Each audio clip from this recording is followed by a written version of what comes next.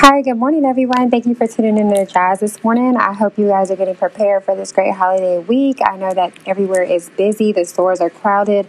I mean, you have long lines everywhere. People are Black Friday shopping already. It's online, it's in stores. So just join the mass of fun.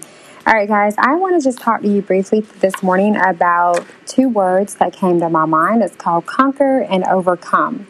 What one word comes to your mind? Think about that for a few minutes.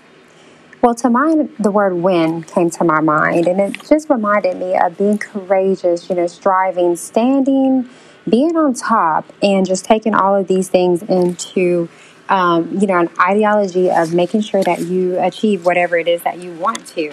So, I'm going to share with you a quick poem or a brief poem that I wrote just to sum up the idea of those two words that I told you. So, to win means to not lose. Don't forget to set your clocks and take it off snooze. We have to stay wide awake and alert. It's when we'll be most able to handle the battle and not get hurt. Store up good wisdom for great strategies. We know it's going to try and take the best part of my abilities. As I continue to go each day about my way, I learned that if I don't always win, it's going to be okay.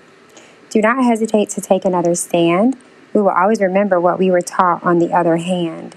Bravery isn't always about winning. It's about being able to take that chance and believe in yourself, no matter what people think, so that you may grow in your life and advance.